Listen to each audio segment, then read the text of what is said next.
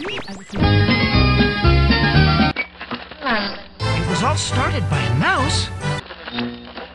Warning, meteor shower in range. Let's listen to the land we all love. This is where the early planning is taking place for our so-called Disney World project. Your vehicle is rotating backwards for your return to Earth. WDW Radio, your information station. Welcome to the WDW Radio Show, your Walt Disney World information station. I'm your host, Lou Mongello, and thank you for tuning in once again. This is show number 39 for the week of November 4th, 2007. This week, I'm going to have a slightly shorter show, as circumstances have prevented me from being able to cover the news and rumors this week. But that's okay, as this week I have a few segments that I think you're really going to enjoy. First, Steve Barrett, our resident Hidden Mickeys expert, joins me once again to talk about what's new and notable in the world of Hidden Mickeys and asks you to vote on some questionable ones. In my Legends of Disney interview series, I'm pleased to welcome Bill Sully Sullivan to the show, as he and I sit down to talk about his fairy tale beginnings with the Disney Company, to his rise in the organization, and various roles in Walt Disney World. He reminisces about working for and with Walt Disney, and shares some memorable stories about his amazing experiences through his 38-year career. Eric Hollister and I also have our 8th winner in the Walt Disney World Half Marathon Challenge contest, as well as our next contest and the announcement of the grand prize, all to benefit the Make-A-Wish Foundation of America through the DisneyWorldTrivia.com Dream Team project. I'll answer some more of your emails, so as always, please sit back, relax, and enjoy this week's episode of the WDW Radio Show.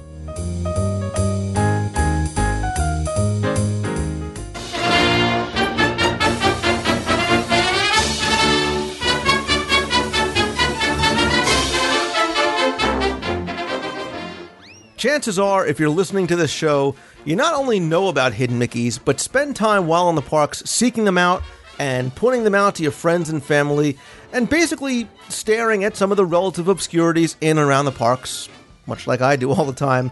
And for the most part, there's one man to thank, or blame, I guess, depending on how obsessive you become, and that's our resident Hidden Mickeys expert, author of the Hidden Mickeys Guides, and owner of HiddenMickeysGuide.com, my good friend, Dr. Steve Barrett. Steve, welcome to the show. Thanks for having me, Lou. It's a pleasure to be here. It's always great to have you back. We started a few weeks ago doing what's going to be a recurring segment on the show. We're going to talk about some new Hidden Mickeys. We're going to ask the listeners to go to the site and vote on some of the questionable ones. So why don't you tell us what are some of the new ones you found, and what some of the good questionable ones you have out there?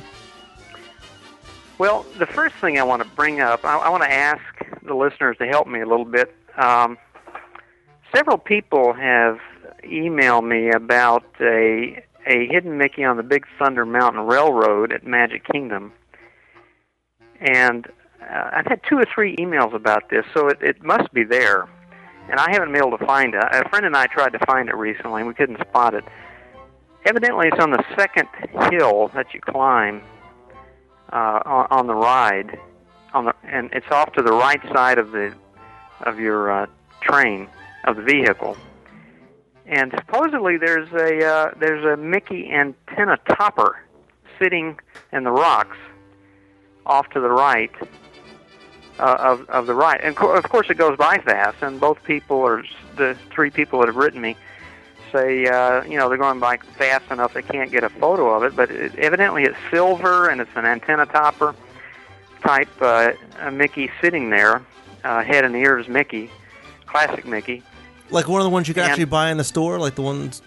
That's what they say, and again, I haven't seen a photo of it. The folks that have spotted it say it goes by really fast, and their impression is that it's an antenna topper, classic Mickey, silver, like you put on your antenna. And what I don't know is if, and that's a relatively recent sighting, and I don't know if somebody just threw it out there, you know what I mean, off their vehicle, and it's just sitting there. It may not have been officially put there by an Imagineer or a cast member, so it may not last. But enough people have emailed me about this. I'm saying, hey, I want to get some more information about this. If some of the listeners can can remember this, it's evidently on the second hill that you climb off to the right of your vehicle, and look in the boulders and look for a silver antenna topper. Maybe we can get a photo of it.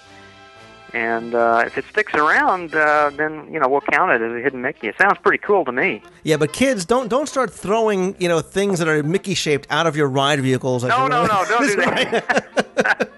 Don't do that. Actually, they're cleaned up fairly rapidly. Actually, Lou, a couple of the people that email me fairly often say they've tried to create hidden Mickeys.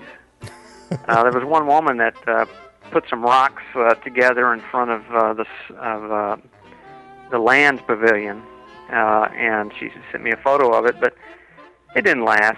I mean, I don't. If it's not official, the cast members are probably not going to allow it to stay. Well, you know what? That actually brings me up to a question that I was going to ask you, because I was in Walt Disney World this past weekend, and while I was online to check into Port Orleans Riverside, the big swinging fans that hang above the lobby area have two classic tri-circle Mickeys on them. And I was listening to the people's conversation. Yes, I was eavesdropping basically on the people behind me as they were talking. And the man and woman were somewhat arguing, because he's saying, well, it's not a hidden Mickey because it's so obvious that it's technically not a hidden Mickey. And my question is, and I was almost going to interject but didn't want to be rude, even though I was eavesdropping already, but by definition, if it fits your three-circle criteria of the big head and the two smaller ears, even if it's in plain sight, it's still considered a hidden Mickey, isn't it? Lou, in my own opinion about that, I've reviewed thousands and thousands of photos and images, there is a blurry line between a decorative Mickey and a hidden Mickey. Now, the ones you mentioned, I consider those hidden Mickeys, Lou, because most people don't see them, to be honest. They're on the ceiling. Most people aren't looking up there. You're talking about the ones on the ceiling, right? The ceiling fans? Right, the big kind of paddle fans. Yes. I consider those hidden Mickeys because they're not blatantly obvious to most people, and most people don't see them. So I consider those hidden Mickeys, absolutely. But there are others that are more blatantly in plain sight. They're huge, large. They're obviously not hidden. So I would consider those decorative if they're too obvious. So it's a blurry line, and people have challenged me on that on my website. Some of the images I count as hidden Mickeys, honestly, are in deference to the kiddos, the young ones, right. 4, 5, 6, 7 years old, that write me about hidden Mickey. Well, I'm going to probably count some of those as hidden Mickeys because a 7-year-old wrote me about it, and I like kids, and if they feel strongly about it, I'm probably going to count it. But frankly, most obvious Mickey shapes I don't put on my website. I don't include in my books because they're decorative Mickeys. Now, what would you consider a blatantly obvious one? Like, is the one in the lobby floor of the Polynesian in the stone, is that so obvious, or is there something? No, that's a wonderful hidden Mickey. Okay, that's a wonderful hidden Mickey, Lou. It's subtle enough that a lot of people don't see it. It blends in with the tiles and the flagstones. That's a beautiful hidden Mickey, in my opinion. Now, one I came across recently, I believe it was at Tokyo Disneyland, was a good example in the same photo. It was a photo from one of the buses, the resort buses from Tokyo Disneyland. And when you're on the bus, and if you can picture a photo down the aisle of the bus from front to back, the overhead handles that people would hang on to if they couldn't find a seat, mm-hmm. They were Mickey-shaped. But they were really big. They were large. And, I consider those decorative Mickeys because people would see them on the bus. They get on the bus, they see the Mickey shape, their hands would be on it.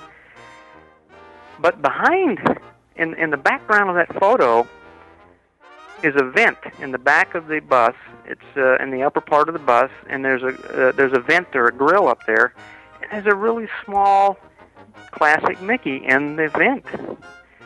Now, most people would not see that, and that to me is a great example of a hidden Mickey. And so, in one photo, you have a decorative Mickey, and a hidden Mickey. And it's on my website. It's on Tokyo Disneyland section, and if people want to see a real contrast between a decorative decor Mickey and a hidden Mickey, that's a good photo to examine. All right, there you go. All right, what about, tell us one of the really good new hidden Mickeys that you found recently, or that somebody pointed out to you in Walt Disney World. Well, I have a friend that happens to be a great photographer, Bill Iadonesi, who goes to Disney World quite often. He lives in St. Cloud. He writes for Mickey News.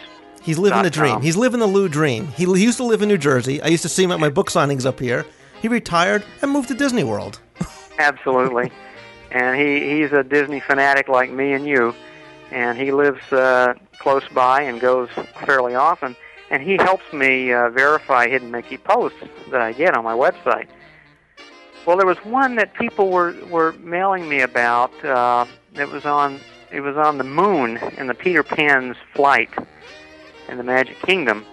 When you're on your vehicle soaring over London, off to the left is the moon, and you see Peter and his entourage flying from left to right across the moon, shadows across the moon. Right. You can remember that image. Mm-hmm. Well, there's a classic Mickey shadow on that moon.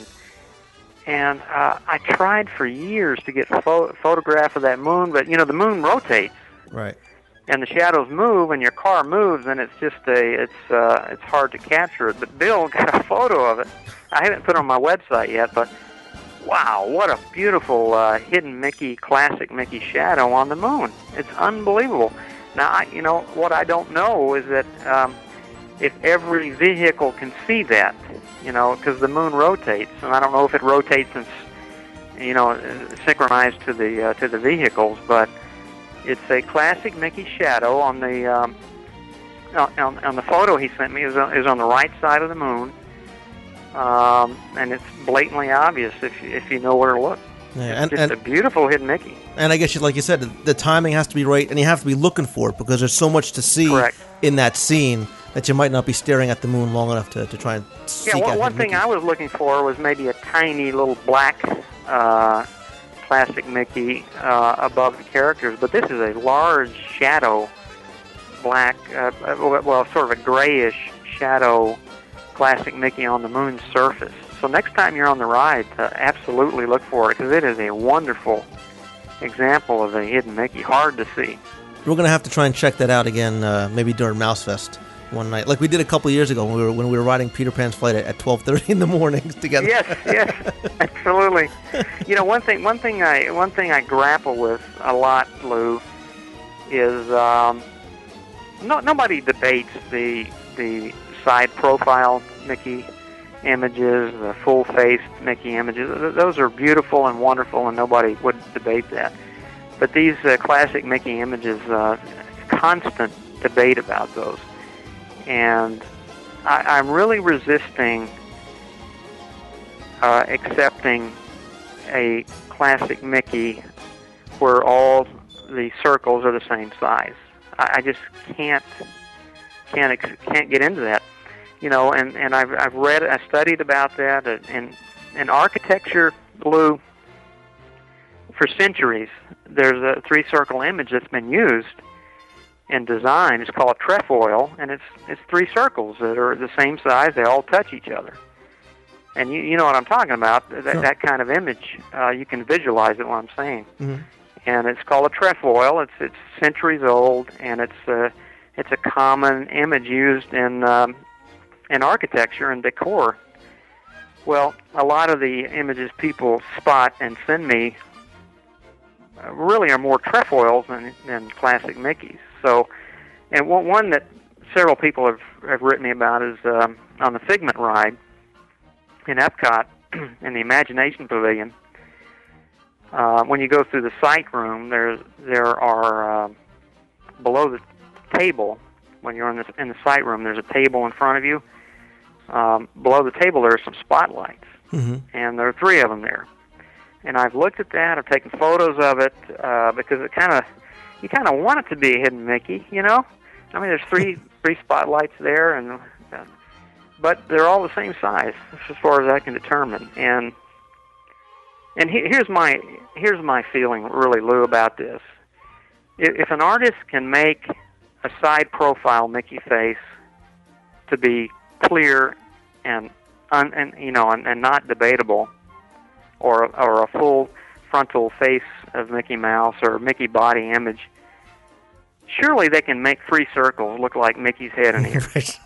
You know what I'm saying? Right. If it's going to be a purposeful hidden Mickey placed by an artist or an Imagineer, I like to think that they are skilled enough to make the head larger than the ears. Mm-hmm. So that I'm sticking to that, and that I really, that's one of my rules. And so far, I'm not bending on that as far as what counts as a classic Mickey image. Right, and intent obviously plays a big part in making that determination. Intent, oh yes, absolutely. On my website I have the questionable hidden Mickey section, and people can vote on questionable images. And there's one, that keeps coming up. It's the 3 circle. There's 2 images of 3 circles in the tile at the Rock and Roller Coaster entrance. Mm-hmm. Once you go inside the building along the entrance queue, you look down and there's a tile floor, and there's on both sides of the tile floor there's 3 circles, and they're all the same size. It's a trefoil image. But people say, they look at it and they say, those are the only 3 circle images in the whole tile thing. It has to be on purpose, It has to be a hidden Mickey. It has to be a classic Mickey. So, and most people on my site have voted for it. So I'm really wrestling with this one, Lou. I'm having nightmares about it, I tell you. But I don't know. I just think, if an artist wanted it to be a Mickey image, he would have made she would have made the head larger than the ears. Exactly. I'm still sticking to that. Well, I can't waver from that. Well, listen, and you are the ultimate source. You are the ultimate determiner as far as I'm concerned. But if you like hidden Mickeys and you like searching for hidden Mickeys, there's plenty of different things that you can do either while you're home or while you're in the parks to kind of get your hidden Mickeys fix. When you're not in Walt Disney World, by all means, head on over to hiddenmickey'sguide.com. Steve, you've got thousands of hidden Mickeys on there. And the thing that I like is that the site's interactive, that people can not only submit their own, but they could vote on ones that they think are or should not be considered hidden Mickeys. You obviously have your Hidden Mickey's Field Guide to Walt Disney World. You just came out with your Hidden Mickey's Field Guide to Disneyland. Right. Each has hundreds of hidden Mickeys in them. Correct. The other thing, too, and this is really a real treat if you get to be there, if you are going to be down in Walt Disney World during Mouse Fest, Steve, you are going to be there. You have your world-famous Hidden Mickey's hunt in all the 4 theme parks. I highly, highly recommend that you circle those on your copy. A lot of fun. Yeah, I really, really enjoy going to those. There's nothing like seeking out hidden Mickeys and voting on hidden Mickeys with the man himself. And who knows, you might be able to point one out to Steve that may make it into the book or the website. So by all means, go to mousefest.org and you can find out a list of all of Steve's things there. Just last year, a 12, 13-year-old boy, he was about that age, we were walking through the beach club solarium, and he found a new hidden Mickey in one of the pictures on the wall there you that go. nobody had seen before. So he easy. Found it and right in front of our group. It was great. It was wonderful. So easy, a 12-year-old can do it. So. Yeah, right. Of course, make sure you go and visit hiddenmickey'sguide.com. You go visit often because Steve updates the site all the time with new hidden Mickeys, and by all means, if you have some that you want to submit, you can go ahead and submit it right there online. Steve, thank you as always for coming on the show. We'll talk to you probably next month, have you back on again, and Absolutely, we'll do this again. Thank you. This is always a lot of fun, right. buddy. Thanks. It's a lot of fun for me. Thanks.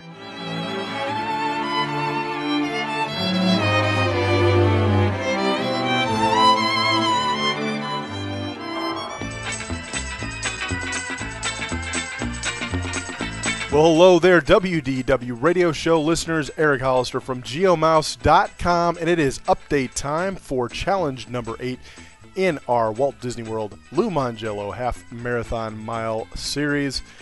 We want to thank Jonathan Dichter last week for his input in challenge number 8 for the voices behind the magic. What we're going to go ahead and do is we're going to post the answers on geomouse.com so you can go and check and see if you got them right. But what we went ahead and did, of course, was put all the right answers together. And we drew a name. This week's winner is Darren Whitgo. And Darren Whitgo has decided to name his mile marker as mile marker number 8. This here's the wildest mile in the marathon. That will be the mile marker for mile marker number 8. And Darren will win the Walt Disney World Trivia's books, volumes 1 and 2, signed by Lou Mongello. Yes, he's still training for the marathon. Yes, he's still running as far as I know. You also receive a WaltDisneyWorld.com t-shirt, a trading pin, and also a lanyard. You are also going to receive Peter Pan and the Jungle Book on DVD. You will receive a certificate of dedication marking mile marker number 8 as this here's the wildest mile in the marathon. And also, your name will be entered into the grand prize drawing. And stay tuned for later in the show when we introduce the next challenge and we also announce what that grand prize will be. So congratulations to Darren Whitgo for winning mile number 8 in the half marathon mile challenge. Stay tuned later in the show for challenge number 9. We're going to send it back to Lou. Bye.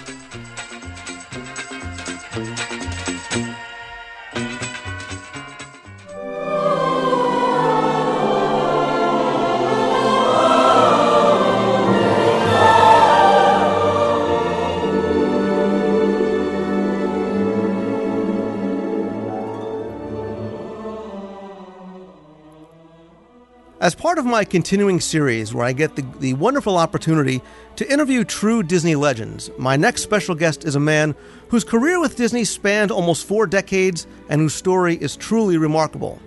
Some of us either have had or know of the dream of starting out at a company and moving on and up the ladder to eventually achieving something special on a completely different level.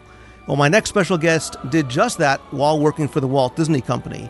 He's someone who has truly lived the dream by taking on a summer job as a ticket taker in Disneyland to eventually working for the company for 38 years in a number of different roles, including many at Walt Disney World. Those accomplishments led to him receiving Disney's highest honor, the naming of him of a Disney legend. So I'm pleased to welcome Bill Sully Sullivan to the WDW radio show. Hello, and thank you for that beautiful introduction. Well, thank you for coming on and taking a few minutes just to chat with me today. And my pleasure. Like I said during your introduction, I mean, you really have lived the dream of starting out as a young man who took on a summer job to somebody with his own window on Main Street. Tell us kind of how you started with the company. Well, and it was interesting because I was working in Anaheim, California, in the aircraft industry at, I can't remember the name of the place now, but the guy that interviewed me at Disneyland, Chuck Whalen, had just left there the weekend before, and so they hired me, and it gave the wardrobe mistress a little bit of a problem because I'm only 5'8" and I had a 34-inch waist, and I didn't fit the pattern it was turned out. But thank God for Lulu. She took care of me, and she always adjusted my pants and stuff like that. But it was interesting because I got to start at the Jungle Cruise, and yeah, the Jungle Cruise are all the beat guys. And you had to be somewhat of an extrovert and a nut to work on the Jungle Cruise because we took 3 trips an hour, or 3 trips and then take one off, and the trips lasted 7 minutes at that time, and so we'd get a quick break and then get back on the boats, and it was fun because we never knew what was going to happen, and we had the opportunity to help build the place like they gave us when we started. We didn't have much of a script, so the guys all got together and kind of wrote our own script, and then they brought in a professional, and he tried to change it all, and we stayed with our own scripts because we liked them better, but you had to be somewhat of a rogue to be there too. But we had some real characters. We had worked on the Jungle Cruise. We had a gentleman that had spent 15 years in Marrakesh in the oil fields. We had a gentleman, Don Weir, who was the first one to grow a beard, and he came in one morning and he had chameleons tied around his neck on a little wire, and we had Tex, who was just a jockey. He would take, normal trip was 7 minutes, and his trips would last 4 minutes. And it's just stuff like that, and there's a bunch of nuts working there, really.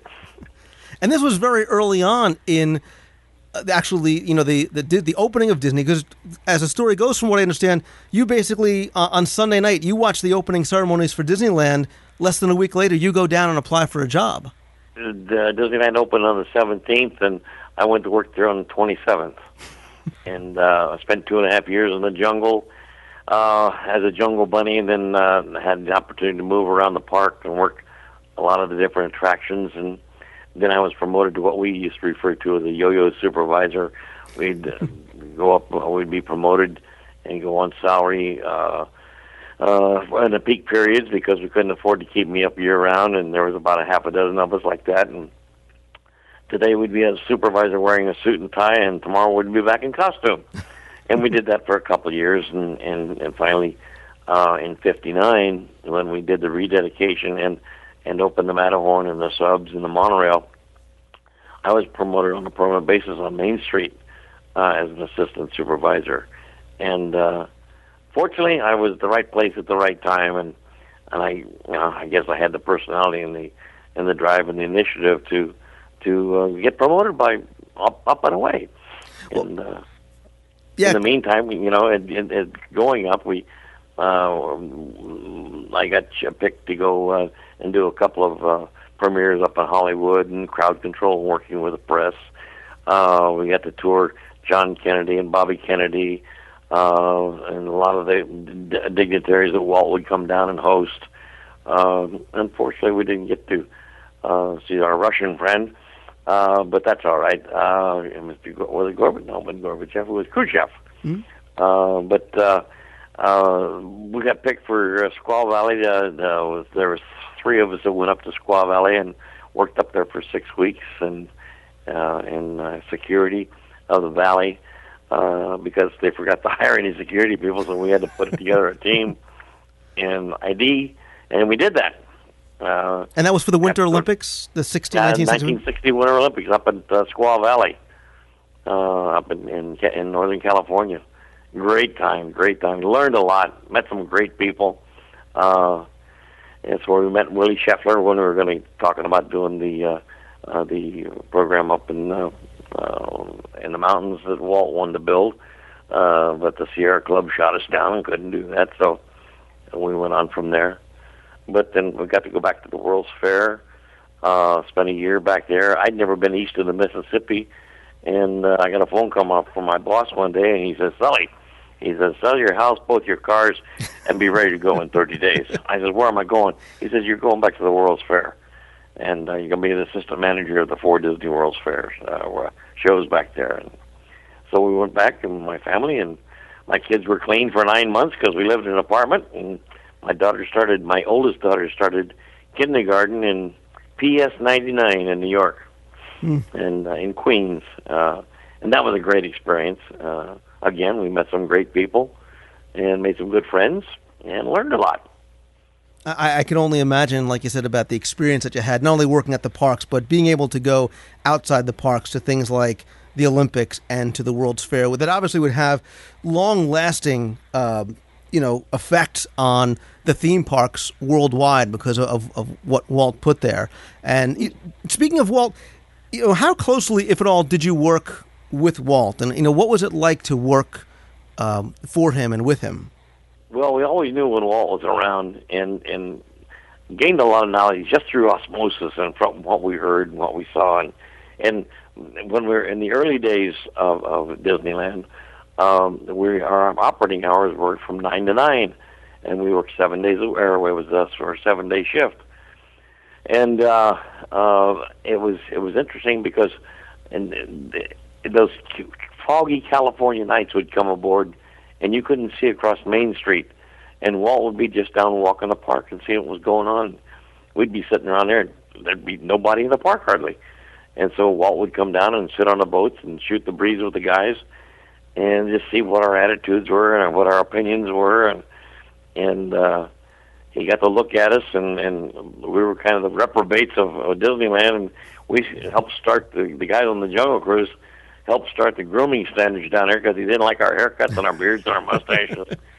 So, but he was a neat guy. He knew what he wanted, and he talked to people, and it was interesting to watch him because He didn't want people to do special things for him. He would just wanted to walk the park, and if he was dressed up in his blue suit and his Smoke Tree Ranch tie, he was just out visiting the guests. And if he had his blue pinstripe pants on, his old leather jacket, and his boondockers, and his straw hat, he was working. And he'd go over to Tom Sawyer Island, or he'd go out in the painted desert and look things over, and then go back to the designers and design something new. But it was interesting. It was you always knew when he was around, though, because the guys at security would call in, and a word would go out over the radio that there was a code W. That meant Walt was in the park, or a code R, that meant Roy was in the park. But the studio would always call us and say he's on his way down. And about 35, 40 minutes later, he'd be arriving at the Harbor Gate or at West Street Gate. And so we always knew when he was around. And it was interesting because he would pop in and talk, and it was interesting because people would see him in his blue suit, and they'd crowd around him for autographs and stuff like that. And we'd walk up and say, "Mr. Disney, this way, please." And then he'd correct us. He said, "My name's Walt. I'm Mr. Disney. There's only one Mr. at Disneyland. That's Mr. Toad." And later on was Mr. Lincoln too. But he was a good guy, and he'd appreciate it. And we'd walk him out the back, and he'd come out another gate and go see the park someplace else. He'd wander the park at night. I worked graveyard for 8 months in graveyard security, and I'm rambling a lot, but it just popped into my mind that I get this call over the radio. I'm sitting in the office and by the dispatcher, and there was a security host out in the park, and he says, "Hey, there's some guy out here who says he's Walt Disney." He was a brand new guy, and this was like after midnight, like 2 o'clock in the morning, and I said, "Uh-oh!" So I jumped on my bike and I ran out there where he was, and it was Walt. And Walt looked up and said, "Oh, God, Sully, God, thank God it's you." He said, "This guy's about to arrest me." So we walked him up to his apartment up above Main Street, up above the fire station, and said good night. But he's a great guy. He was a very warm individual person like that. And everybody that I ever have spoken to about that knew Walt described him exactly the same way, that he wasn't, what you might perceive as being, your boss or an executive. He was very warm, and he was very, he didn't look down on anybody. He cared about what everybody thought and their opinions, and treated everybody with respect. And when he it's interesting you say that, because when he'd come and see us, and when it was slower, there's nothing going on, he'd say, "Well, what do you think about this?" But he did that at the studio also. There was one guy that he worked with, we heard, that he was a janitor in the animation building. And Walt would go up to him, he'd go up to him and say, "Well, what do you think about this, Rufus? What do you think about these?" And he said, "Well, I was looking at some films, and some of the boys are doing some pretty good work." And maybe it was funny, but he would talk to everybody and get opinions. It's wonderful. I mean, obviously, clearly everybody, the one thing everybody says too is, like you said, he knew what he was doing, and being able to draw from people that had the first-hand experience in the parks or at the studios. Not only that, but he would walk the park, and he would stand and he would smoke a cigarette and lean on a trash can, and people would walk up to him and say, "Hi, Mr. Disney," and he'd sign their autographs. He'd say, "Well, did you have a good time today?" Or he'd strike up a conversation with them. "Well, what can we do to make it better? How can I make you happy?" And he talked to the guests and said, "How can we make it better for you? Not for him, but for you." And that was important. Like he always said, take care of the guests, they'll take care of you. As you tell that story, a smile was coming on my face, I'm sure on listeners as well, because you can't fathom, seeing Walt Disney in the park and not only walking up to him and getting his autograph, but him saying, "Well, what do you think? Are you having a good time? Or what do you think about this?" And that Walt obviously cared and took your opinion, and it had an impact on what he did in the future. Absolutely, absolutely. But after the World's Fair in 64 and 65, at some point you were once again relocated, and this time to Florida. When and why did the company move you down there? Well, when the word got out at the World's Fair that something was happening on the East Coast, nobody knew what it was, and that's when Walt Disney World was called Project X, and Bob Foster was down there buying properties, and And so it was announced that we were going to do something in Florida, and I told the boss, I said, I'd like to be one of the first guys down there. He said, no, he said, you got too much to learn. So I went back to Disneyland, and that was in 64, or 65 rather, and I got moved around a lot, and I got a lot of training, and I got a lot of exposure, and it came one day that I was moved over from as manager of Fantasyland to project development, and that's where we started providing input into WDI, or at that time it was called WED, stood for Walter Elias Disney, for input, for operating input into WED for Walt Disney World, and for the Magic Kingdom particularly. And I got to work on the design and the layout of Fantasyland because that was my area. And unfortunately, we had it, Rolly Crump and I, we had it laid out beautifully, and we were starting to run out of money, so we had to shrink things down some. So that's how we got that little narrow passageway over there. It was shrunk too much. But then I was sent down here to do different jobs. Or for Joe, my title was I was senior staff assistant to the vice president, and that meant I was a high priced gopher. So I did a little bit of everything. I came down and set up the post office down here for Walt Disney World, and for Joe Feller in the construction. I came down and I went to work for the hotel company for a while. And we took over the Hilton Inn South on International Drive to get some exposure to the guests that were here, and purchasing and marketing of the different stuff. I came down and helped open up the preview center with Holscher, and just very sundry things. And I did the first the Legislators Weekend. I did that for Jack Lindquist, and so I just did a lot of different stuff, and that was fun because I got to get exposed to a lot of different people, a lot of different things, got to do a lot of different stuff. Right, and you clearly had a hand in so many of the different elements that ended up becoming Walt Disney World. And like I said, you mentioned Fantasyland. I didn't even realize that you had such a hand in the design and the layout of Fantasyland. I designed the main gate, the main entrance of the park, not only the park, but for the ticket sales, then for the park, and then like the width of Main Street. The Main Street is 12 feet wider than the one at Disneyland because we wanted to be able to do bigger and better parades and wanted to have more sidewalk. So we added a few feet here and a few feet there and made it easier for our guests to get up and down the street and still do our parades. So, yeah, I got to do a lot of different stuff. I was on that 3-4 years, something like that. And then when I was assigned to the hotel company, I moved down here. And then about 6 months later, I was assigned to security and fire prevention. And we hired all the first 75 security hosts that we had and set up security. And set up a liaison with the fire department and the local sheriff's department, and just different stuff like that. So I had fun. I learned a lot. I mean, I got to just go off on a tangent for a little bit, because going back to when you first started with the company, you were 19 or so, correct? I was 19 years old. Now, you've done all these different things. You have all these different roles in the company, from ticket taker to everything else that you've described.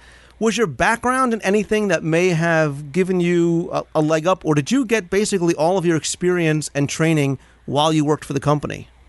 I worked on, when I was in high school, my major was architecture. I worked at my uncle's chicken ranch for 4 years during high school, and then for a year after I got out of high school. And finally he said, go get a grill job. So I went to work in the aircraft industry.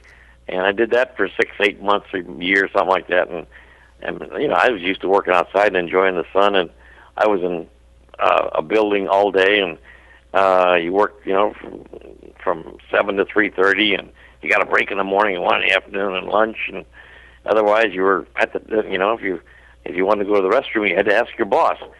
I didn't like that, so I found me another job. And I went to interview with Chuck Whalen, and he hired me. And 39 and a half years later, I retired. I'll say, clearly it worked out pretty well for you. So. Yeah, I had a good time. We worked hard and played hard. But, you stayed down in Florida, and you were there for not only the opening of Walt Disney World in the Magic Kingdom, you were also there for the opening of Epcot. And obviously, we were just celebrating the 25th anniversary a couple of weeks ago. So this is something they invited me out for that, and I went out for that. Right now, I'm sorry, go ahead. I worked on Epcot Center for 4 years prior to its opening. And again, I was back providing operational input into the attractions and all that. And then we started developing an inventory system for the show installation, and I was in charge of Pico also, and I had another couple guys working for me that we promoted later on. I was at opening of Epcot Center.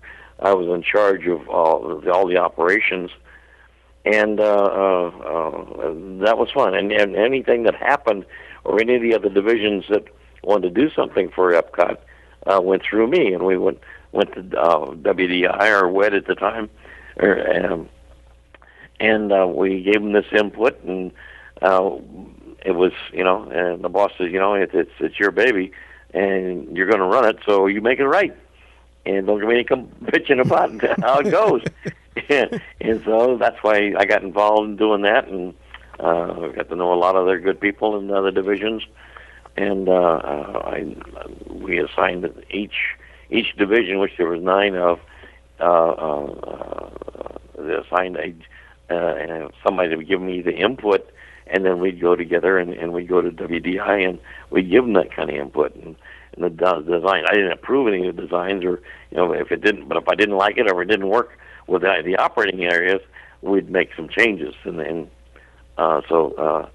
I did that for 4 years, and I ran it for 2 years, and I went back to the Magic Kingdom and spent 10 years in the Magic Kingdom, primarily running the Magic Kingdom and doing a lot of training.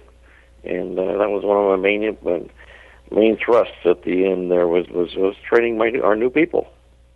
And that was back in 1987, right? You became vice president of Magic Kingdom.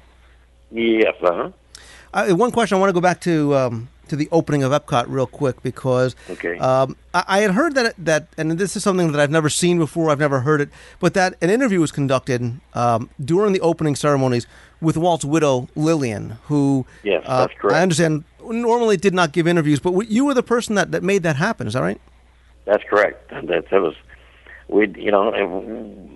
think, that the boss wasn't around, and that Mrs. Disney had a great influence on what took place in the company in the early days, and then how she'd keep Walt straight, and just like all wives do their husbands. And so I talked to Bob Allen Jr. I says, well, let's do a film with Mrs. Disney. And he said, she's never been interviewed. We don't have any interviews with her. I said, well, all she could say is no. So and Diane was there, Lillian was there, and their oldest granddaughter was there. And so I asked Diane, I said, what would your mom think about doing an interview with us? And she says, well, what's it for? And I says, well, for posterity, and we'd show it to our people, and so they could get to know your mom. And she says, let's go ask. So she was in a golf cart touring before opening, and she says, Sully, ask Mom. So I said, Mrs. Disney, and I laid it on her, and she says, who's it for? And I says, well, I'm asking you, and it's for something I can show my people and show the young guys and gals coming up. And she says, it's not for the press. I said, no, ma'am. And I said, I guarantee you that. And she says, okay. And so we set it up that we did it at 8 o'clock one morning in the gardens of the English Pavilion, which were gorgeous.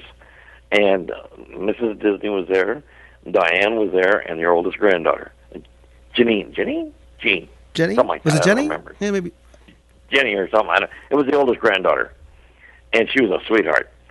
And Bob Allen conducted the interviews. And I finally found the tape. I was talking to one guy at the NFFC convention, and he says, well, I've got the tape. I says, no. And now this is going back to, what, 25 years ago? Right. We did that tape. I had never seen it in 25 years. No kidding. And he says, here it is. I went to a meeting the other night. He says, here's that tape you've been looking for. So I've got it on my desk, and I'm going to review it and take a look at it. Wow. So that's the only tape I know of that is of Mrs. Disney, and I've never seen it before. I was going to say, that's never been shown to the public, has it? Absolutely not. Wow. You want to talk about it? You want to talk about not only a wonderful opportunity to set up the interview, but to now have what may be the only tape in existence of it is amazing. I think we sent one to Diane, but and probably let's see, Sharon when she was alive. But as far as I know, that's the only ones I know of. Wow. We checked with Dave Smith in the archives. He didn't have one. So anyway. And I assume you won't be putting that up on eBay anytime soon. I don't think so. So, in addition to working at Disneyland, I mean, but it's a good idea. Yeah, that's right. I promise you that you will sell one. I will be the very first to purchase one. But you almost opened Disneyland for all intents and purposes, and the Magic Kingdom in Walt Disney World, and Epcot, and the World's Fair. You also worked overseas as well for Paris and Tokyo. I did a lot of training for Jim for Tokyo. I was asked to go, and I said I didn't want to go. And then when he got Jim Cora, who used to work for me at Disneyland,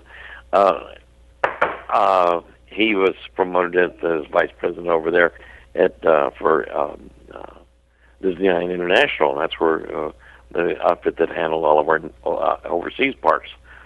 And Jim called me one day. He said, this was prior to the opening of Paris, or during the construction of Paris. He says, Sully, he says, come help me open this park. He says, you and I are the only ones that have ever opened a park before, and I don't have enough help. I said, nah, Jim, I don't want to. I've got a good job. I was a mayor of Disneyland, and I wanted them to make me king, but they wouldn't do that. So I had a good job, and I was vice president of the Magic Kingdom at Walt Disney World. I had a great job. And so he says, well, I'll tell you what. He says, come over, spend a week, bring your wife, and just look at the project. Famous last words, right? Yeah. I said, I'll do that for you.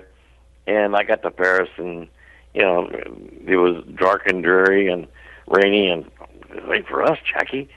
And so he said, no, but she was excited because my wife would do any traveling that I asked her to do.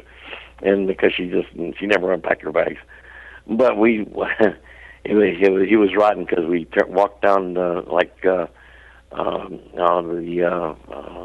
gate from between Hills Brothers and the balloon shop, and turned the corner in front of the Kodak shop, looking down Main Street, and saw the castle down there at the other end.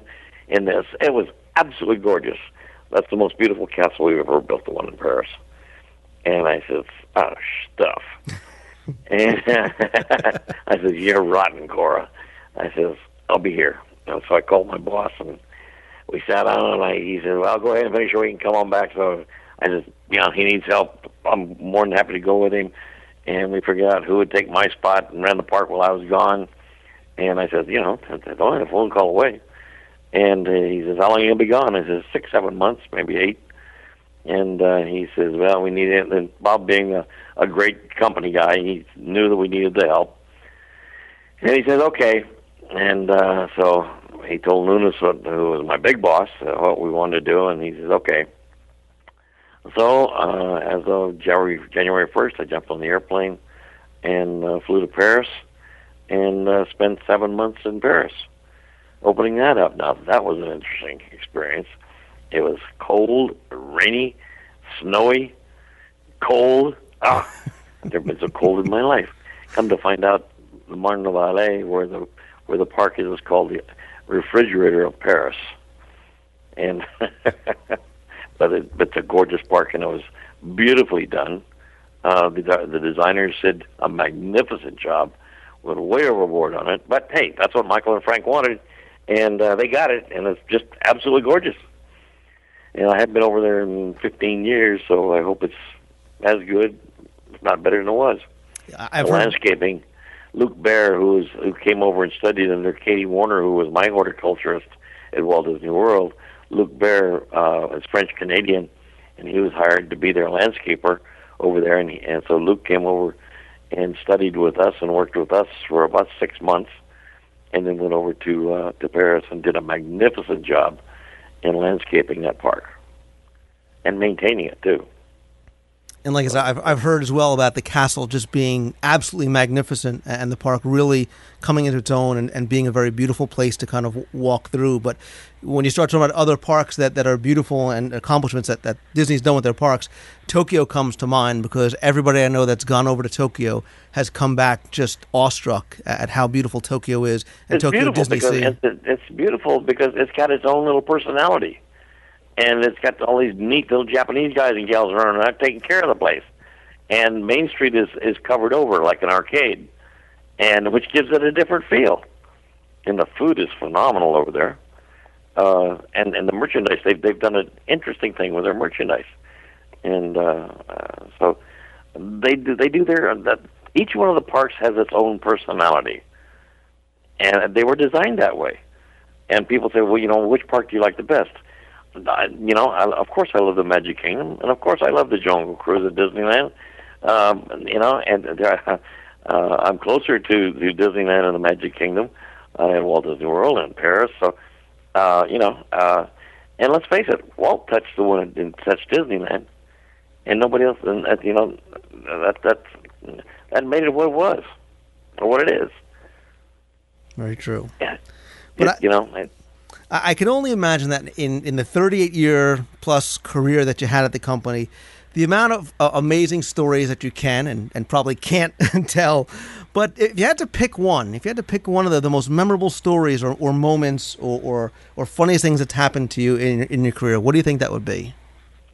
Well, it's very simple as far as I'm concerned. It's that there was a young lady working across the Jungle Cruise that was a cute little blonde, and she was wearing a Hawaiian skirt, and the 11th of October we celebrated our 49th anniversary, and married my wife out of Disneyland, and that was the greatest thing that ever happened to me.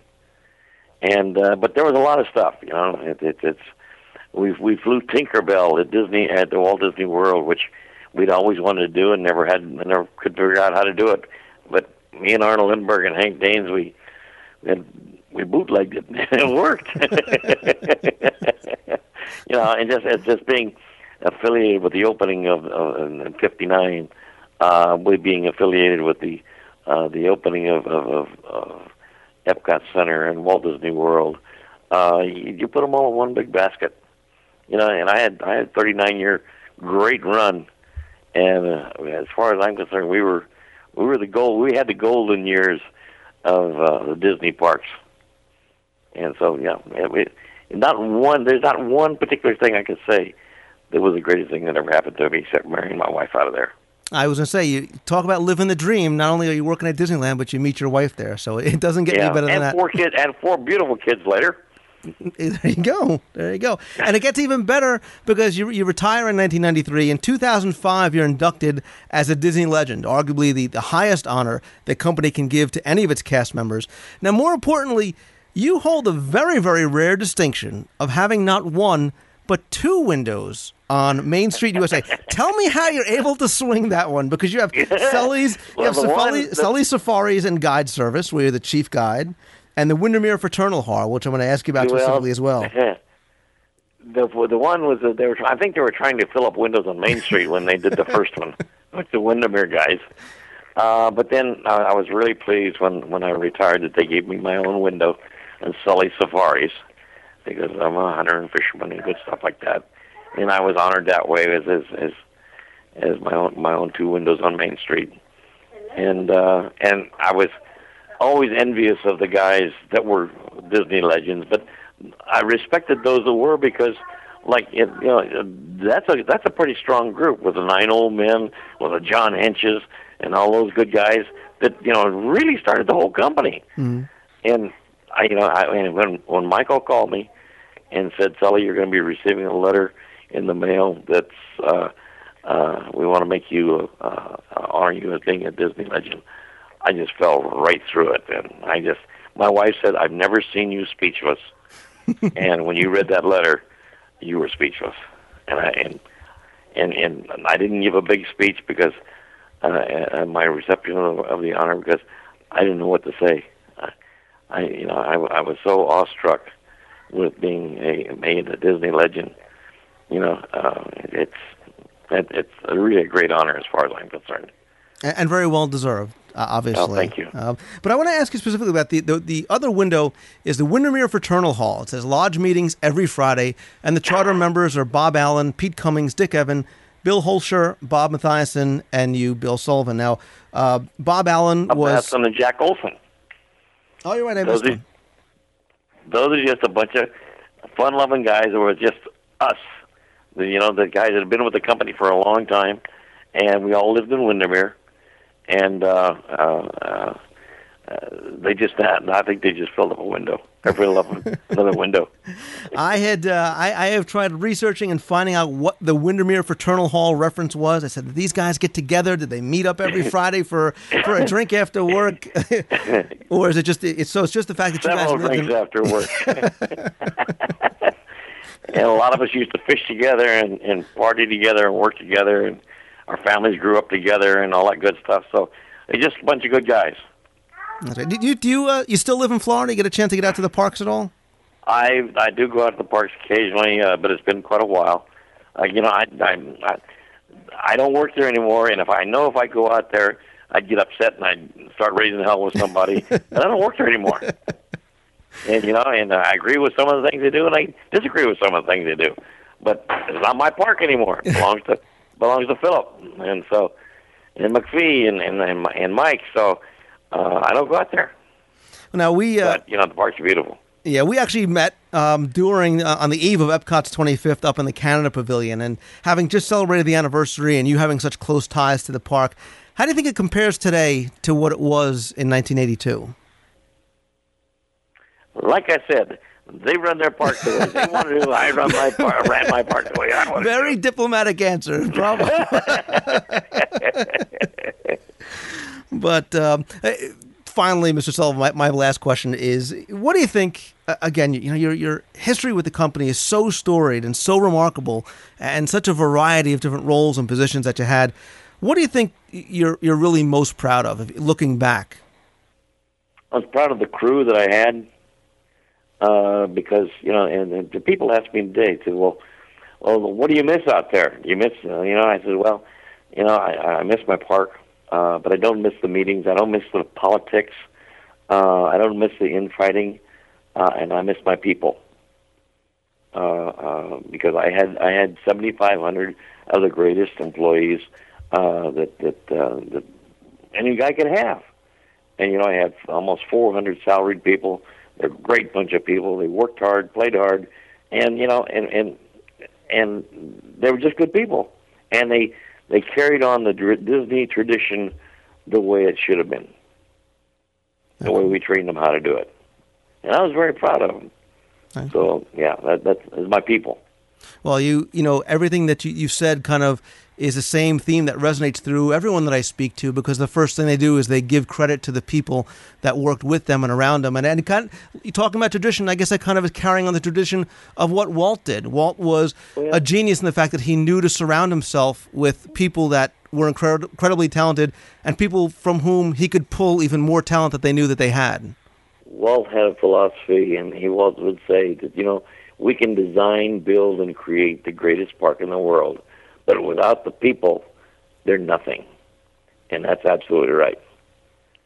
Because, the people make the magic.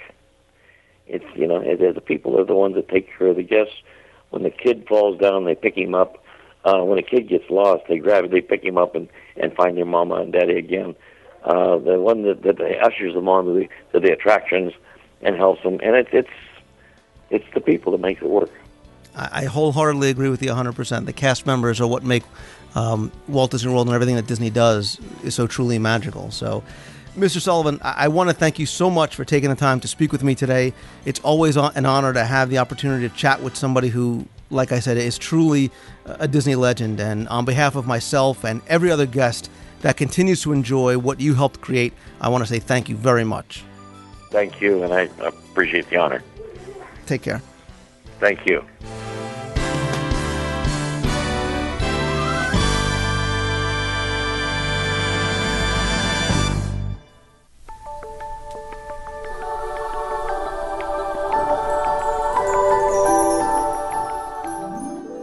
I make it a point not to bring much of my personal life into the show, but this week, my wife's mother lost a long and difficult battle with cancer. And I mention this for no other reason than to once again bring to your attention the DisneyWorldTrivia.com Dream Team Project. I founded this project a few years ago when my father was diagnosed with prostate cancer. Having visited Memorial Sloan Kettering Hospital with him every day for more than 10 weeks and seeing children who are suffering with this dreaded disease, I wanted to do something to help them now. So rather than pledge money for research, I wanted to be able to help give them a bit of happiness and the magic that we all enjoy right away. So since that time, I've taken a portion of the proceeds of my book sales and given it to this cause. And today, after having been able to make 3 children's dreams come true, we're now raising money to benefit the Make-A-Wish Foundation of America. To date, with your help and support, and monies raised during Fred Block's Magic Meet event and auction last year, we've raised almost $13,000. And in light of what's recently happened to my family, and because this is why I do what I do, I ask you to visit our show notes page, which will link you over to the DisneyWorldTrivia.com Dream Team Project page. Every dollar we raise translates into really making a difference and helping a child's dream come true. I thank you in advance for any help that you can give, and to everybody that's pledged your support, both financially and otherwise, a sincere and heartfelt thank you.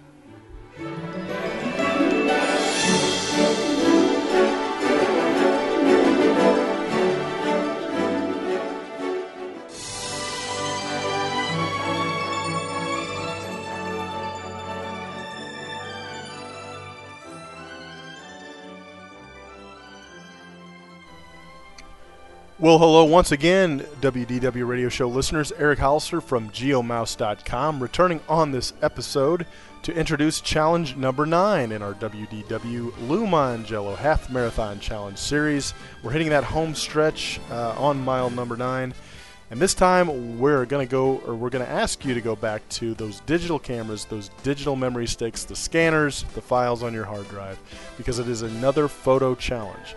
And this time what we were going to ask is that you send us a photo of you or your group in front of one of the Disney mountains.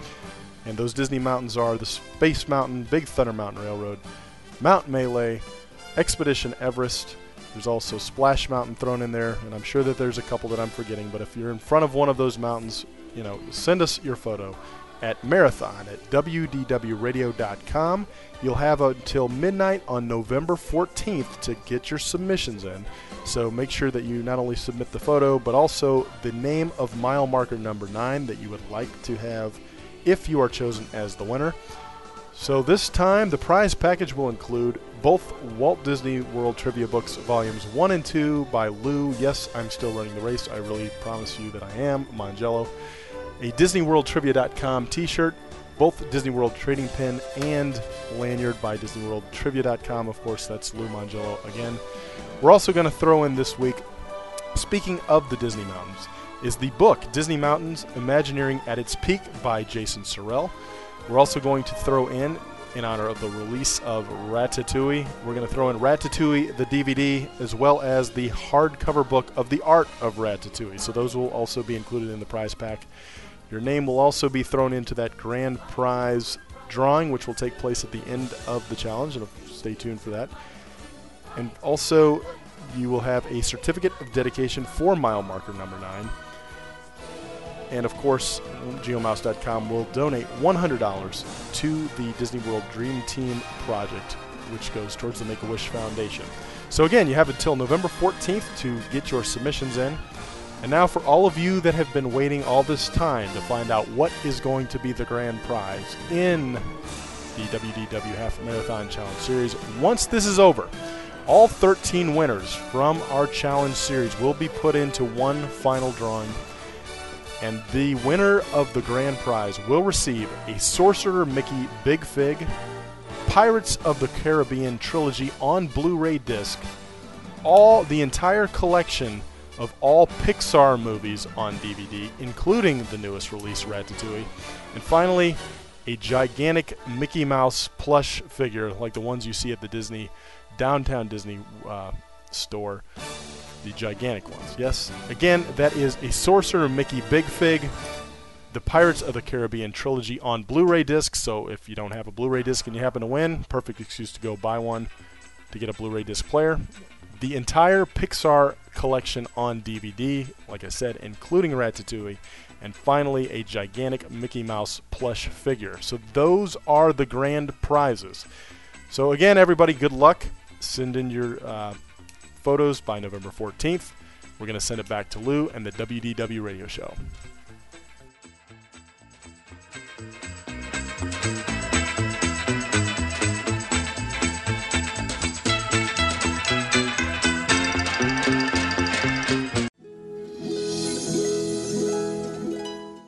I want to thank everybody for all their listener feedback and emails and voicemails. If you haven't had your email responded to me by email or had it heard on the show, I appreciate your patience. I promise that I will definitely get to it. Let's go ahead and get right into the email this week. The first one comes from Goofy, who says, not the real Goofy, but a guy who calls himself Goofy, who says, "Hey, love your show, long-time listener, long-time corresponder, yada, yada, yada." Insert more of the highest compliments here. From Chuck Canzaneri. Now, on to the question. You ready? This is the most Tweedledum question you'll get. I have a friend in her, let's say, quote-unquote, late 30s, who has been in need of therapy and frightened in her earlier years because of the characters, and has remained timid in approaching characters to this day.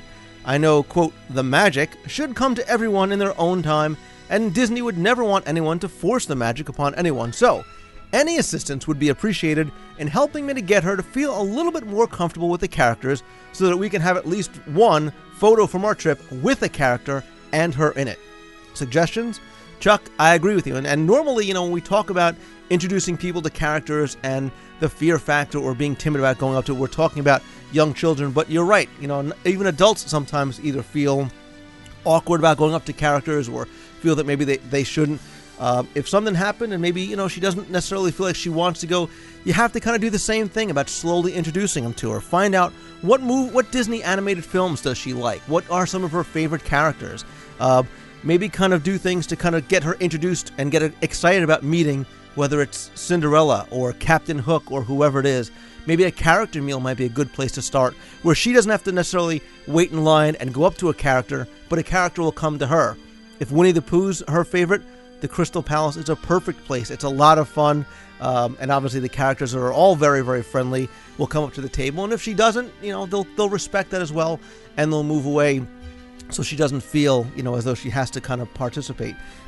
What I would do though is when you get to say the Magic Kingdom, ask a cast member where some of the characters are, what times they'll be there. Know kind of ahead of time where some of these characters will be, and for example in Toontown, where some of the meeting spots are. She can meet the princesses there. Mickey and Minnie are a great way to introduce her to the characters because she knows them and I'm sure she's familiar with them. And obviously, there's nothing to be afraid or timid about. And then kind of slowly, as she starts to see the characters in and around the parks, maybe she'll be a little bit more comfortable and you'll be able to find one there. So good luck. I hope it works out for her and for you as well. And I'm sure once she gets there and kind of gets surrounded by that magic that we all talk about, it'll come very, very naturally for her to get up and meet and greet some of her favorite characters. So, next question comes from Andrew Machuda, who says, "Hey Lou, love the show. Every week I wait for the new episodes anxiously. Just had a quick question about all of you Mousefesters.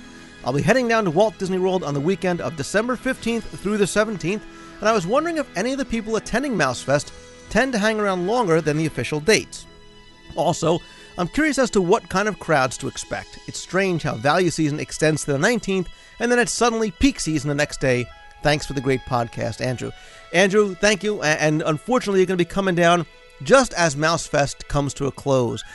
What a lot of people do, though, is in addition to coming down just for the Mousefest events, they'll either come down a little bit earlier or stay a little bit later to enjoy the holiday season kind of outside of all the craziness that is running around during MouseFest from event to event. So chances are you will find some people that definitely are going to be hanging around. What you should do is maybe if you're a member of any of the forums or you want to come by, join the forums over at DisneyWorldTrivia.com. We actually have a thread about people who are coming to MouseFest. They go down, they post the dates that they're going to be there, where they're staying. Go ahead, join the thread, post when you're going to be going, when you're going to be staying, until and where you're staying. And chances are you'll find other people who are also going to be there, maybe people you can meet up with kind of post MouseFest events. As far as crowds are concerned, the crowds are very, very light during that time of year, which is one of the reasons why that we do it when we do. The only other things going on there is some Pop Warner and some cheerleader stuff that really don't affect the crowds in the parks. They do sometimes affect it at some of the resorts. I think the cheerleaders are staying at Port Orleans French Quarter, and I know sometimes the All-Star resorts get a little crowded. Other than that, it's a great time. The weather is perfect, and the crowds are very, very light.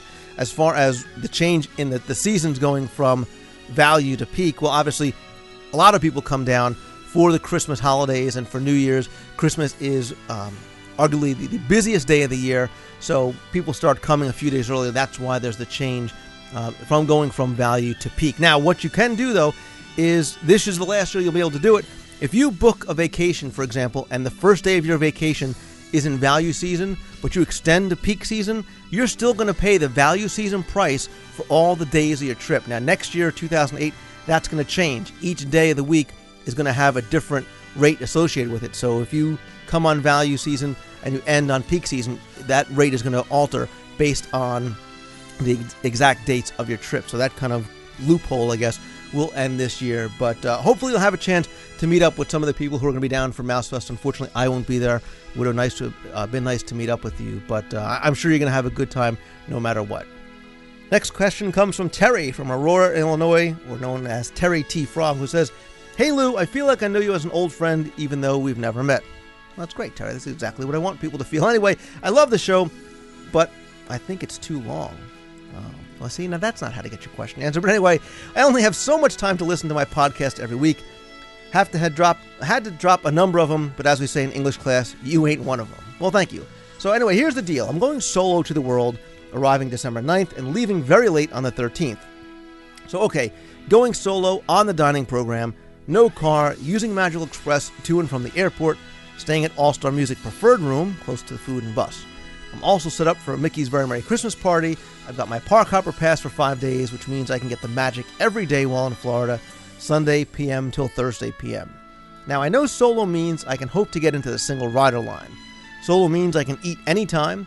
I have not made any reservations for meals because I'm hoping a solo person might be at an advantage, especially since it's during a value time of year. So, any recommendations or suggestions? I've sent this to two of my other favorite podcasters. Terry, you are not helping your cause here. You've sent it to two of my other favorite podcasters hoping for help. If I know who one of them is, they probably won't answer this till 2009. Anyway, let me know what you recommend. Again, that's Terry from Aurora. All right, so Terry, I am a big advocate, actually, of going to Walt Disney World alone. I know some people, sometimes think I'm crazy. I say I'm going down for work, but there is something to be said for going by yourself because, like you said, you can do what you want when you want to do it without having to worry about which people in your group might not want to eat here or eat later or may just want to sit down and relax and enjoy a parade or whatever it is that you decide that you want to do. Like you said, there are some other advantages. You are going during value season. You're also going to be there for the most part after the MouseFest event has ended, so you don't have to worry about the MouseFest crowds being there. So you are going to have some opportunities probably to walk up to even a lot of table service restaurants and say, listen, I'm a single person. Is there any chance that I can just come in, sit down and eat, especially even in World Showcase? A lot of times they may not have availability if you call up for an ADR, but especially for a single person, you definitely have much more of an opportunity to be able to dine at restaurants than if you were with a group of 4, 6, 8, whatever it might be. Again, take advantage of the fact that you're going alone. Take some time to explore wherever it is or wherever it is. Take your time just to go through the parks and enjoy everything above and beyond just riding the attractions. And like you said, a lot of the attractions do have single rider lines. You'll be able to bypass a lot of the longer lines on things like Expedition Everest and etc. So I think you're going to find that you enjoy going alone, and you will definitely, if you want to be with people and if you want to meet up with people, That's the beauty and the magic of Walt Disney World is if you want to find people to eat with, if you want people to ride with, it's very, very easy to make new friends and find people to do that with. So I think, and I know that you're going to have a great time. And if you are around during any of the Mouse Fest events, by all means, please come on over and say hi if you can find some time between me and your other two favorite podcasters. No, I'm just kidding. Thank you very much for that email. Let's go to the next one that comes from Gina, who says, "Hey Lou, first I have to tell you how much I enjoyed the show a few weeks ago with the real Dreamfinder. I listened to that part of the show twice. I appreciated him mentioning that the video of he and Figment from the Today Show was on YouTube because I was able to show it to my kids. My daughter's 9, my son is 7, and they just loved seeing the character I had told them so much about. In fact, that show had such an impact on my daughter, she now has me download your show onto her MP3 player when I do mine. Anyway, my husband recently gave me the unofficial guide thing to Walt Disney World for my birthday. In the Epcot chapter, in one of the little snippets from Jim Hill, it says, Dreamfinder takes a star turn. It says that Disney is looking to replace the Honey, I Shrunk the Audience with a new 3D movie that will serve as Dreamfinder's comeback vehicle. It also says that management is insisting it'll be a well-known celebrity to portray Dreamfinder, and it lists candidates like Steve Martin, Jack Black, and Nathan Lane. Have you heard anything about this? Do you think it's true? What do you think they should choose? Thanks so much, Lou. We're headed down to Disney in 18 days. My daughter and I are listening. Gina, thank you very much for the email. Gina's daughter, welcome as a new listener as well. Hope you guys have a great time in Walt Disney World. Now, as far as Dreamfinder is concerned, I'm glad you guys enjoyed that segment. And yes, I have heard rumors for some time now about the possibility of Dreamfinder coming back in some form or fashion to the Imagination Pavilion. Now, not necessarily in the Journey into Imagination attraction, but possibly in some other form or fashion. And yes, rumors of Honey, I Shrunk the Audience possibly being replaced have gone around for a long time as well. People have talked about the relevance of Honey, I Shrunk the Audience to the younger generation and just the fact that it may be time to update that film. It's also been rumored that John Lasseter has been a big proponent of trying to bring the Dreamfinder back. So that very well may be a possibility. I don't know if the two rumors are just kind of colliding or if it just might be a match made in heaven, bringing the Dreamfinder back, maybe a new 3D movie replacing that.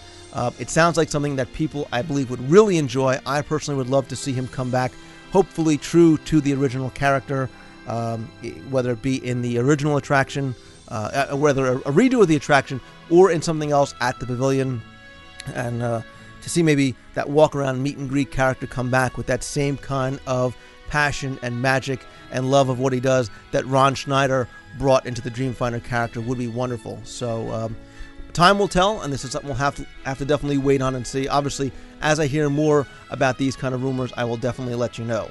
But you actually bring up an interesting couple of questions. Number one, I'd like to know from you, the listener, would you like to see the Dreamfinder come back in some form or fashion? Would you like to see him come back in the original attraction or maybe somewhere else in the pavilion? And if so, who would you like to see portray the Dreamfinder?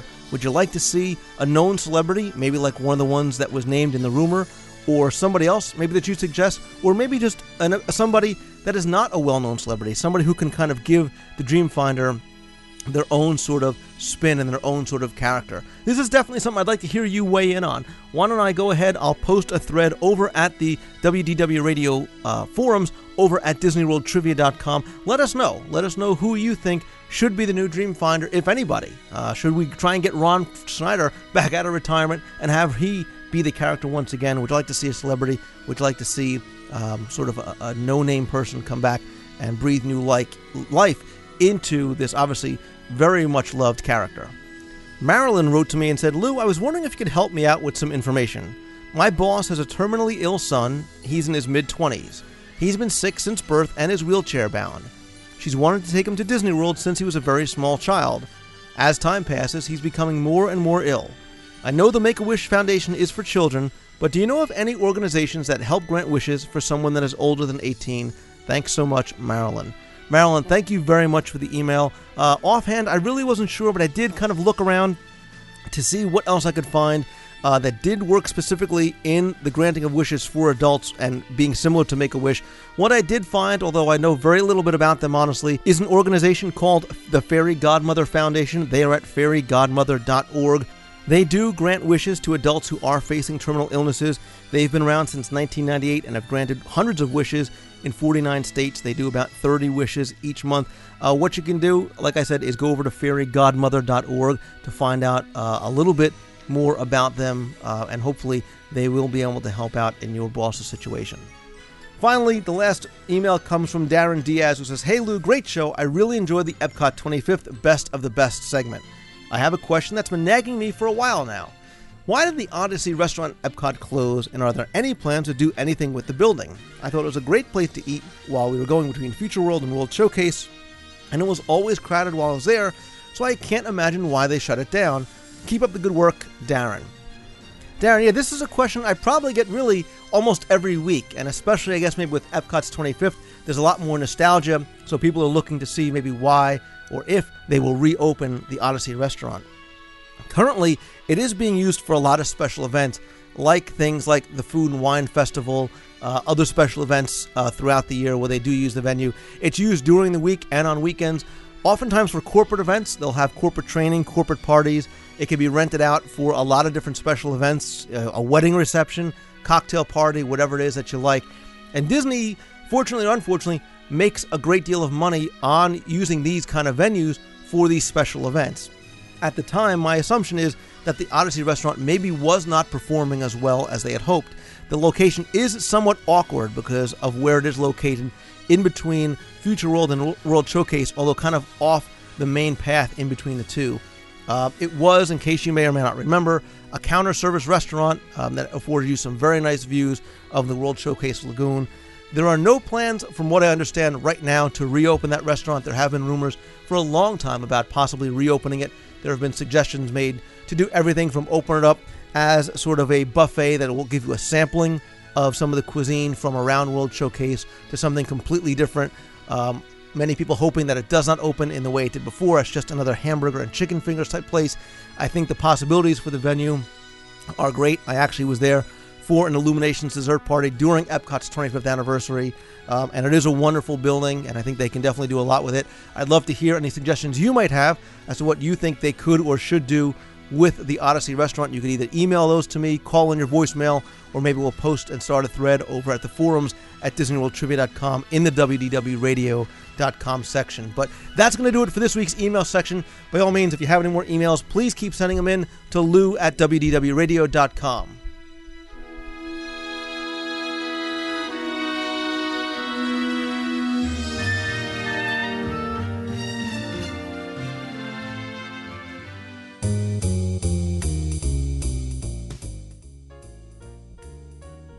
That's all we have time for this week. Thank you again for tuning in. I hope you enjoyed this week's episode of the show. My thanks again to Steve Barrett from HiddenMickeysGuide.com and Bill Sully Sullivan, Disney legend, for joining me this week. As always, I want to thank you for listening. And remember that on our show notes page at WDWRadio.com, there's also more information and links about the topics we covered, as well as links to previous episodes of the show. While you're there, check out the link to OrlandoFunTickets.com and learn how you can save money on all of your Walt Disney World theme park, water park, and other tickets from an authorized and official Disney seller. Their service, reliability, and convenience have made them the #1 Disney ticket company in the area, and they operate the largest vacation center in Orlando just outside the Walt Disney World gates. With the best prices and highest level of service, I recommend checking out OrlandoFunTickets.com and see how you can save on your next Walt Disney World ticket purchase. If you're a Disney Visa card holder and are planning to go to Walt Disney World between January 1st and March 15th, 2008, visit our show notes page for a link to themagicforless.com, because if you purchase a Magic Your Way package for 3 nights or more, you will receive a free ticket upgrade. Upgrades include the Park Hopper option and the Water Park Fun and More option. So now you're going to be able to come and go from the theme park to theme park and enjoy all the water parks, Disney Quests, and Pleasure Island for free. The number of rooms available with this special are limited and must be booked by December 15th, 2007, and you must use your Disney Visa card at the time of booking. And don't forget that with the Magic for Less, you also get their signature personalized services completely free, plus they have exclusive specials going on, which may entitle you to lots of great freebies like backpacks, books, and plenty more Disney surprises. They are my recommended travel planner and who I use, so definitely go and see how they can help you plan your next vacation, save you money, all with true Disney magic. On upcoming shows, I'll once again get back to the regular Walt Disney World news and rumor mill, and of course have more vacation planning tips and advice, hidden treasures, Disney scene investigations, trivia, history, and so much more. As always, please keep emailing the show at lou@wdwradio.com and calling in your voicemails to 206-202-4WDW. You could also join us all week long in our fun and friendly forums at DisneyWorldTrivia.com for discussions about the show and all things Disney. And if you like the show, please help spread the word by reviewing us on iTunes and letting other people know on other Disney online communities about it. Thank you again to my guests, and thanks to you, as always, for tuning in again. Hope you have a great week. See ya.